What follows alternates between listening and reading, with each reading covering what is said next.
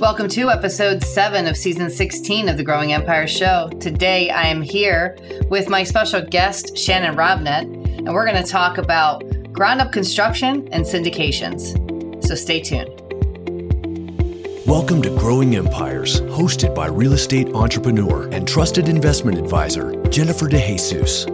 Growing Empires provides insight to building wealth through passive income-producing real estate investments for those who want to build and manage a more profitable real estate portfolio.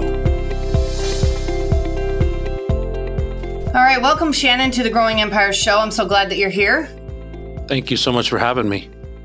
Awesome. Let's kick off this episode with you sharing a little bit about your background and the work that you're doing now.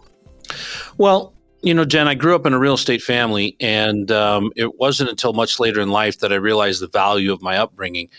But over the last 27 years in business, I've done about $450 million worth of real estate ground-up development, everything from police stations, fire stations, medical facilities, schools, gymnasiums.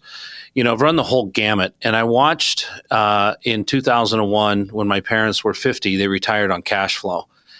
And I saw that that was the way to get out of even what I had as a business owner was a JOB. Every time I completed a building, every time I finished a project, I stopped getting paid. So I had to go find another customer to work with. I had to find another building to build. And so in 2001, I built my first industrial complex. And to this day, there were 2 of the original tenants still in that building. Oh, wow. And I saw how that created something beyond that. And I began to work with partners, basically single check writers. We would form a partnership. We'd do a project. Based on that project, we would split profits. And as that continued to grow, I found myself in 2018 starting a project where I was working with a family office, and they wrote a check for $19 million, which was our investment amount for a 180-unit ground-up apartment complex. And as we drew that to completion, I realized that the projects I had in front of me were going to need more capital than that, and it was going to be harder to find people that would write checks of that size. So in 2019, I began to syndicate capital, and in the last 4 years, 3.5 years now, we've raised about $65 million, and we have projects going from Washington to Florida, and currently have about $125 million worth of real estate under management. Wow, that's amazing. So today we're going to talk about real estate development specifically and your syndication experience. And I've asked Shannon to join me to share his wealth of knowledge that he's gained throughout the years on these subjects. So we'll jump right into the question. So how did you actually get started in real estate? It sounded like you came from another industry, maybe a construction business. Did I have that right? Well, I watched my parents. You know, my dad was a builder and developer. My mom was a third-generation real estate broker. Okay. And so I grew up at Poor Dad's table. You know, we've all read the Purple Book, Rich Dad, Poor Dad. Sure. And I grew up at their table at dinner time. They were always talking about, you know, the Johnsons want to sell their home and they want to take some of the equity and start a business. And, you know, do we have warehouse space? And so I saw deal making happen. And in fact, I just got a paper from my dad of one of the deals he worked out on a legal tablet. And so I just saw how that created a lifestyle for them. And like I said, my parents retired in 2001, and they're still living the exact same lifestyle that they did then because rents have increased. Right, sure. And so as I began to build projects, I just saw that that was fine, but it didn't allow me to create something that paid me passively. And so I began to slowly build projects and put them aside and create a passive income for myself that over the years has grown. And I saw how I could really utilize that for myself and for others with passive investors and LPs. So I just began to do that. We still build a lot of our own projects, but now our main focus is working for ourselves. We don't do for-hire construction anymore. Okay, wonderful. So what segments of the real estate market are you focusing on specifically today? I know you said you've done a lot of things over the years, but what are you focusing on today, like this current marketplace? Is it strictly industrial? Is it apartment complexes? I know you said you're working on a ground-up project now. Yeah, so we've got 3 ground-up projects going right now. One is a 191 unit apartment complex. Another one is a 60 unit apartment complex. And then we've got an industrial complex in Florida that will have two 40,000 square foot buildings in it. One is completely leased. And the other one we're working on an LOI on. Okay. All right. So when you're doing these particular deals, are you buying a lot of raw land for this ground up, or are you tearing down stuff that's already existing? Actually, we do have 4 projects going because we did buy a building in an opportunity zone. Okay. It is a warehouse project. It's fully tenantized. The rents are about 50% of market. It's right next to a local mall, right next to bus lines. And so we recently got that approved for 200 units of apartments. Oh, wow. And so if you think about, passive investors love depreciation, right? Yeah. Well, opportunity zones add another wrinkle to it where you can defer taxes. But if you think about this, we paid $5.5 million for the buildings there on the site. Year 1, we took about $2 million in depreciation. In year 2, we will tear down the buildings, completing another $2 million worth of depreciation. So we paid $5.5 million. We will depreciate $4 million on a $3 million investment. So we will actually over depreciate what we actually put into it for cash. Then we'll build a 200 unit apartment complex that will tenantize, stabilize, will hold for the next 10 years and receive the cash flow on that. And then because it is an opportunity zone, we will exit that tax-free. Wow, that's amazing. That's awesome. So talk to me about the partnership. So what is your role in all of this? You are always the one raising capital? Are you the one finding the projects? A little bit of both? And what do your other partners do? Yeah, so with my background, I always found the projects, right? I would get a call from a realtor, or I would find something, I would see what it could become. And then I always ran into the wall of never enough capital, not enough money. Yeah. And so I've really become a capital raiser by default. And so we have personally raised about $63 million in capital because I keep finding more deals to do. And, you can't let a deal get undone. Right. Certainly not. Especially if they're in opportunity zones, you definitely cannot. Correct. So tell me why you focus on multifamily and industrial. Why are those the two main focus segments today? Well, for the last 5 to 8 years, multifamily has been a little bit of a darling child. Yeah. Of the real estate world, and the returns have been phenomenal. Sure. I grew up, a lot of what I did was industrial, institutional product. And so for me, that creates another segment of what we can use for expertise. And as we see right now, there's a lot of onshoring or reshoring of businesses that are coming back from overseas because of logistics issues, quality control issues, COVID issues, all of those kinds of things. And the thing that I love about the industrial world, especially in inflationary environments like this, is they're triple net leases. And what that means, a triple net lease means that the tenant has a rent that they pay every single month, and then they pay the triple net, which is the property taxes, the insurance, the maintenance, the management, all the costs associated, even painting buildings and redoing parking lots are all costs to the tenant. And so as we see in this climate where property taxes continue to escalate and insurance is going through the roof right now, this is a very, very safe investment, because what we're seeing in multifamily is those costs are being borne by the owners because prices have kind of topped out, rents have kind of leveled off. And so we're seeing that owners are getting less and less each month because of the additional expenses. And in industrial, you're billing those through to the tenant. So as those costs go up, the tenant pays those, and your rent is always your rent, and your profit margins stay fixed. Okay.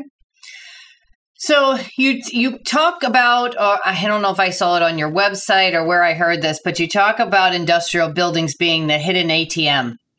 Yeah. So is that strictly because of the triple net leases, or are there other factors that you find make them just super lucrative? There's several factors. In multifamily, you deal with a lot of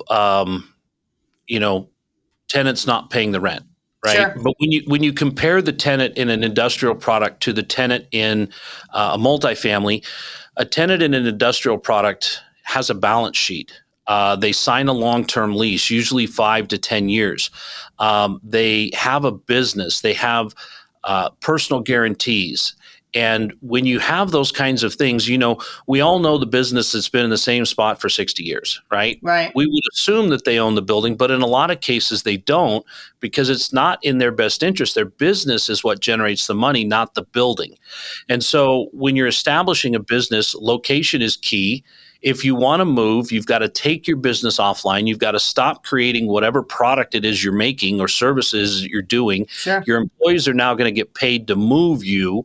So there's a lot of expense involved, which really makes tenants very, very sticky. Sure. In the multifamily world, we all know that for $40, they'll pack up on a weekend, buy their buddies a couple of pizzas, throw everything in the back of a pickup, and go down the street. Yeah, for sure.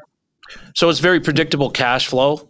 And then when you're being able to pass on the expenses, it also creates something that, your cash on cash is very, very stable. Sure. So talk to me about the ground up development versus, just buying a value add building, right? Especially if we're talking multifamily, for example. So why the ground up construction? What are you seeing in that realm that just makes that a better investment than taking something and repurposing it or, remodeling it? Well, the reality is, you look at the amenities that people that live in apartments want right now, and they don't have those in product that was built in the 70s, the 80s, and the 90s. 9-foot ceilings are standard now in new construction. It's not just about having a pool in a small clubhouse. It's about having Zoom rooms, and it's about having dog washes and all of the things that tenants want now, including internet connectivity. And so when you're buying a value add, you're buying somebody else's value add. They bought that 10 years ago. They remodeled it. They added some amenities. They took it from a B minus to a B plus, and they created value there that you're now buying it from them at the top of the value for what it is. Then you're going to repeat that cycle, but you're still working with a 1980s product. When you take and you build ground up, we've all seen where towns have moved and cities have moved, and this is now the newer part of town. There's a new freeway off ramp. There's new things. There's new reasons to be over here. You're combining that with you're taking sticks and stones, and you're creating the original value add. I've got a product right now. It's 190 units. We will be all in on it with financing at about $62 million. With tenants, that product becomes worth about $76 million. And so there's a lot of value to add by taking it from actual costs to tenantized and creating that cash stream that people are willing to buy, because there's a lot of people out there that don't want to take the risk. A lot of investors that look at it and go, you know what, $76 million is what I have to pay for that, but I don't have the capacity or the ability to locate the land, draw the plans, contract the subcontractors, do all of those things, which is where we're able to harness those returns for our investors. Okay. So tell me how you feel the rental rates. So, you're building A class, right? Especially if you're giving them all these amenities. You're building A class, which means that you're then charging A class prices for these rental units. Are you doing these in metropolitan areas where the rents are just much higher than smaller towns? Or, do you worry about things like, economy shifts and things like that, where people have to live a little bit more, they have higher constraints on their income? Yeah, and that's a really good point, because the very first thing that we do before we even look for property is we evaluate markets. And there's about 9 markets that we've zeroed in on across the United States currently. And everybody looks at markets and say, wow, this market's growing, right? People are moving to this area. And that's very important because scarcity drives price. But the second most important thing is, are the wages growing? Because the reality is, if people's wages aren't growing, they can't pay more for the apartments. If you look at statistics nationwide, C-class apartments, they're paying up to 42% nationwide for their rent, 42% of their income. Yeah. If you're looking at A-class, that's in the high 20s, and so there's room to grow on that. And so if you look at an area, we've got industrial product in Houston, but if you look at Houston, the wage growth there isn't sustainable for a lot of new apartments to come on. So until wage starts to grow, I really like Raleigh, North Carolina, or I like Nashville, Tennessee. And those are larger markets, but we also do stuff in tertiary markets like Tulsa. We're looking at a project in Tulsa. We've got projects going in Boise, Idaho. But those are markets that are growing for all the right reasons, and the wage growth there is keeping up with the cost of new construction. And that's a very important indicator is, are you able to keep up with the increased cost of new product that then allows you to get the rents that are necessary, rather than the Field of Dreams model where if you build it, they will come. And a lot of times they just can't afford it. Sure. So when you're looking at these, specifically apartments, let's just say, to do these ground up construction for apartments, are you ever concerned about how many other developers are in that market doing the same thing? Always. And so you have to, if you're going to do a ground up development, you're going to look at several factors, and we're going to assume that you love the market. Everything about the market checks out. You're going to look at your 5 to 10 mile radius. You're going to see what else is going on. A quick trip through meeting minute notes of city councils and design review councils is going to show you what's in the pipeline. And then once you've got that, the next thing that you check in on is your property management team.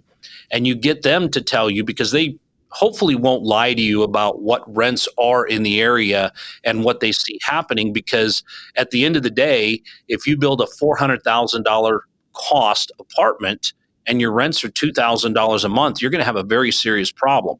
And so based on that, then we design the product to fit the revenue stream that's available in that submarket. And that is a little bit of a different process, because a lot of people will design the apartments and then go out to contractors to get pricing.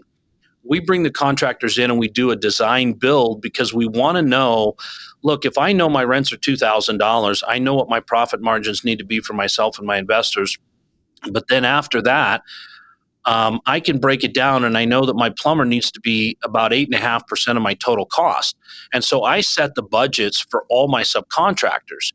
And then based on that, we get them involved in the plans, and they're part of that process, so that at the end of the day, we've got a product that we can deliver to market that's not a surprise on pricing, and it actually will still cash flow from day one on completion, because we know that pricing in the market right now will give us this much for rent, and our return model based on cost, return on cost, is always something we consider from the inception of the plans and the drawings. The episode will continue in just a moment. As an investor, we know it's important to stay on top of market trends and real estate opportunities that add value to your portfolio. We also know that having a trusted source of reliable information to help you stay a step ahead of other investors is critical to your success. If you're interested in having these types of resources, as well as access to me and my team, I invite you to join the Empire Investment Club, a free service that gives you an easier way to make sense of today's and tomorrow's real estate opportunities. As a member of the Empire Investment Club, you'll get access to relevant resources and investment-focused experiences such as live interactive webinars, market trend presentations, and investor socials designed to equip you with what you need to succeed. So whether you're an active investor, passive investor, a combination of both, or just starting out, the club is where you'll get what you need to build a portfolio you love. To join, just head over to jenniferdejesus.com, sign up, and we'll see you in the club, where everyone's on a journey to becoming a better investor. So talk to me about how you scale this in other markets other than the market that you're currently located in. How did you get to Tennessee or Raleigh? And how do you build those same teams? Because obviously the people that are working with you in Idaho, right, are not the people working with you in North Carolina. So how are you building these consistent teams that allow you to do this level of ground up construction without physically being present in that marketplace? Well, a lot of it comes back to my background. So we've got a project going in Florida right now. And when the way that project came to me was through a gentleman I was purchasing a metal building from. He had tenants that wanted in that particular market. They'd found a piece of ground, but they realized very quickly that they weren't going to be able to sustain their operation if they took all the cash out of it that was going to be required by the bank. And so he came to me and said, "Hey, I got a metal building I'm trying to sell into this market. What if you take it and, do the development on it?" So it comes through connections. It comes through, different avenues. And it's always kind of funny how you wind up there. But building those connections over the last 20 years has really helped.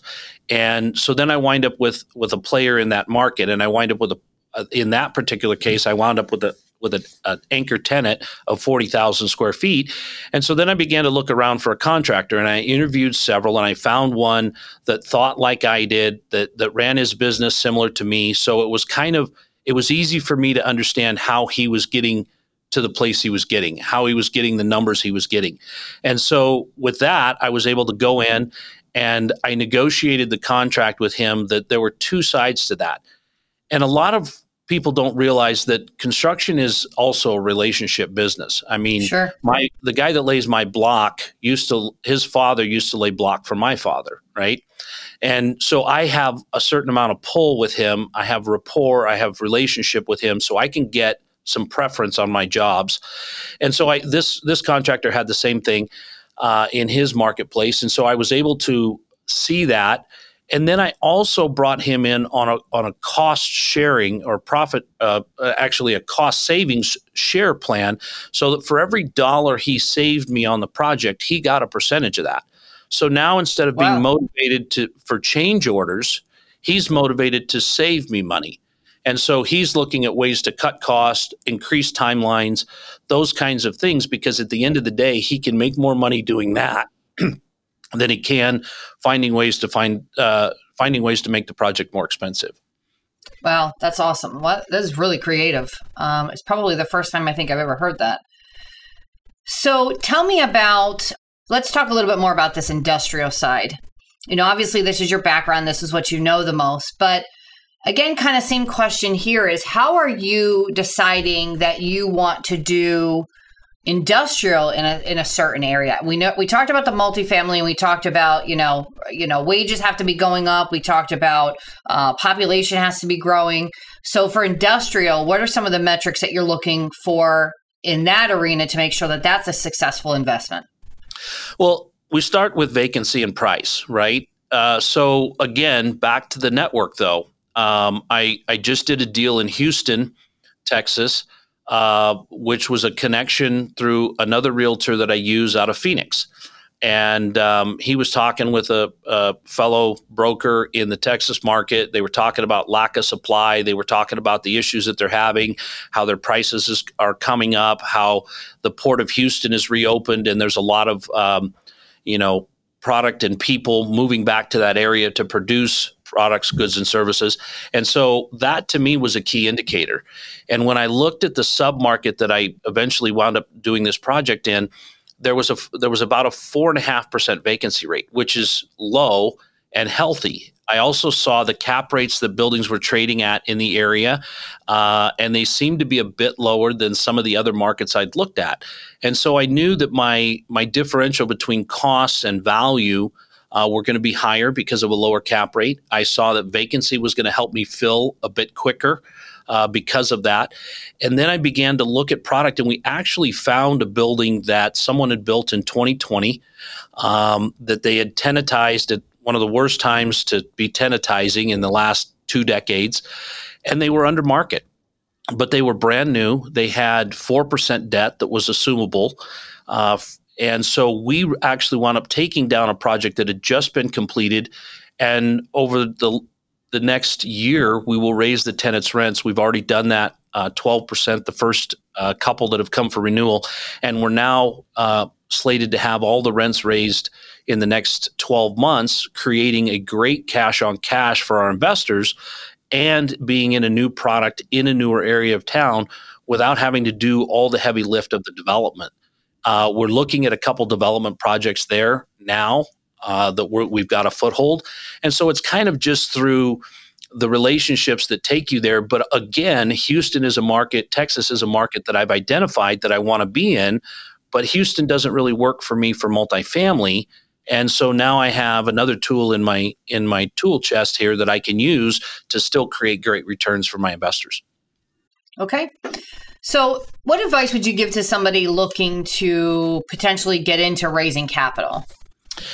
One of the first things, one of the hardest parts about what I did for raising capital was translating my experience.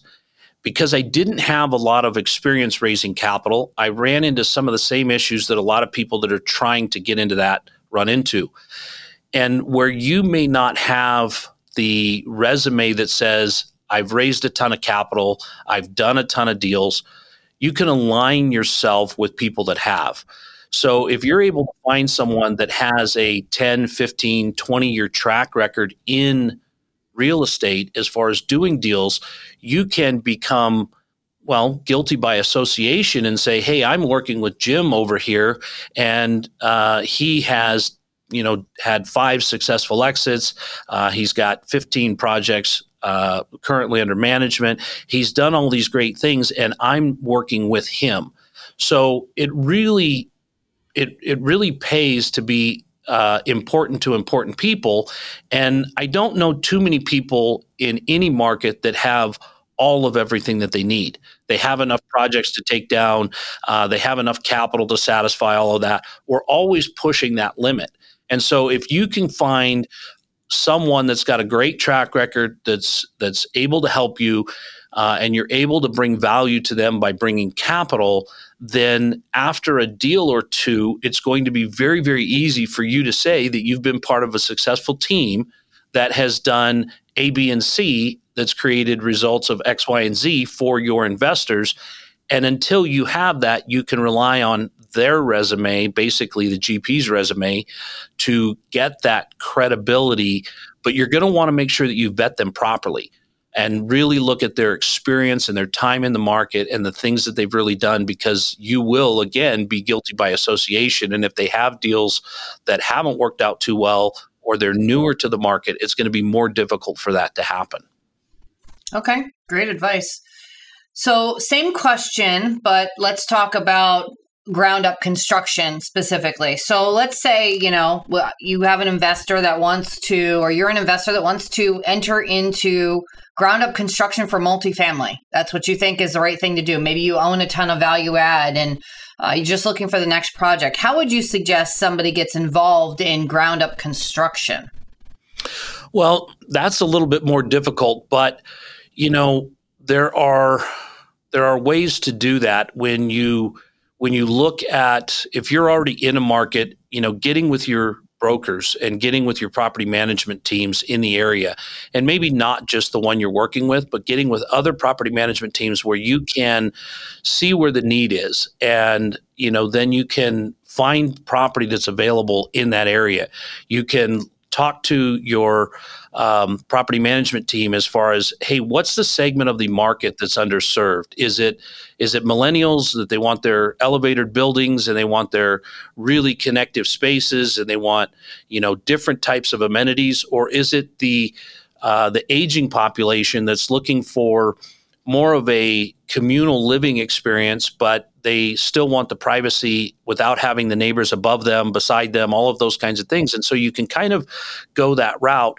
And then your next piece of that is going to be to find your GC team or your general contractor team that's going to be able to deliver that product on time and on budget. And sometimes that works out well, because if you've procured the ground and you've got the entitled property, you can find contractors that are willing to participate in creative ways, maybe become financial partners in the project, maybe become, have a vested interest like I've been able to create with my guys that I work with out of state, so that at the end of the day, you've got something where you're not completely reliant just on your ability. And again, if you've got value add product, there are always, especially in the market we find ourselves in right now, where there's a lot of projects that are ready to go vertical that have been put on hold because financing may have become a little bit more difficult. Maybe there's additional capital that's needed. And so finding people that you can partner with and align, that you can make sure that you're working with experience, so that you can grow your knowledge kind of on the job learning, but make sure that at the end of the day, you've got people there that are capable of delivering what you're looking for. Okay. What would you say you're paying attention to with economic trends, both now and in the future, that you think are going to impact your investment strategies? What do you think is going to be happening over the next, say, 6 months to a year? And what are you projecting for the potential future? Well, one of the first things we pay attention to is politics. And I'm not necessarily talking about Democrat versus Republican, but I'm talking about the lessons that COVID taught us as far as landlords' rights, what your ability is to have control of the property you have, and make sure that you're going into a place where your rights as an owner are protected. We saw a lot of people get strung along by, the COVID moratoriums, that you couldn't do anything, and it really, really put them in a bad position.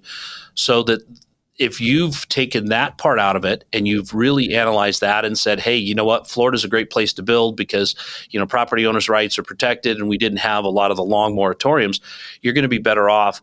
But also looking at, where is business moving? We've seen massive exodus from areas that have the wrong kind of politics, where people are leaving the coastal areas and they're moving inland, or they're moving to states that give them more opportunities for growth, businesses and people alike. And so going into areas like that, where you can just make some really smart choices about where you invest your money and how likely you are to have governmental interference in your collection of those rents. Okay, good points. So is there anything, Shannon, that I didn't ask you that I should have? I got a new crystal ball yesterday, but I dropped it and it's gotten all cloudy. But, the thing that I think most people that have gotten involved in real estate in the last, say, half a dozen years may need to remind themselves of is that real estate is not like day trading. We've been doing a lot of that lately where, and even we had some very quick exits with some very good numbers. But real estate is something that you need a plan A, B, even a D, E, F, and a G would be advised. But know this, that capital cures a lot of problems. So having access to more capital than you need is always good. And then also time. Time will fix a lot of the problems as long as you have the capital to sustain. If you look at 2008, there are not a lot of similarities between that market and this one other than their fluctuating prices. But capital kept people in the game, and being able to deploy capital when others aren't really willing to rush in gives you better pick, better variety. We're seeing a lot more opportunities to deploy capital now at better returns than we saw 3 years ago, but we see a lot less people doing it because the capital requirement is higher. Now, we've always been trying to do our deals at 60 to 65% LTV, where a lot of people were taking advantage of the 80, 85% opportunities, but now they find themselves in cash flow problems where more capital will help you with that. And then looking at a longer term horizon, instead of thinking you're going to buy something and flip it in 18 to 24 months, look at what that property will do for you in 5 to 7 years through a slower growth process, but more of an ability to come up with a 2x on your investors' returns and things like that. Okay, wonderful.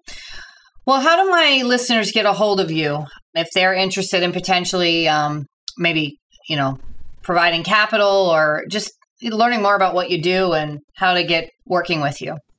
Well, the easiest way to do that is just shannonrobnett.com. All of my social media is on there.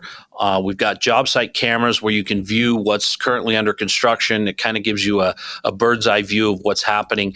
And also you can actually grab a spot on my calendar. I'd love to talk with you, kind of figure out what your investment goals are and see if working with us, it may be a fit, or maybe just kind of see what I can do to give you maybe a quick tip or something that might help you on your road to investing better. Oh, that's awesome. Well, Shannon, I definitely really appreciate all your time today. I'll make sure all of your information is in our show notes page for our listeners. And we wish you the best of the success in all your projects that are going on. I'm definitely going to be checking out those cameras. I am very interested to see what's going on down there. Well, thank you so much for having me on, and I hope it was of value to your listeners. Absolutely. Thank you for listening to my episode with Shannon Robnett. I'm sure you really enjoyed this episode as much as I did. He is such a breath of fresh air, and his insight to ground up construction, as well as how to raise capital and get started in an industry that maybe you don't have a lot of experience in, I think was very valuable. Until next time, take care. For more information about how Jennifer can help you plan, develop, and manage a strong real estate investment portfolio, visit growingempires.com.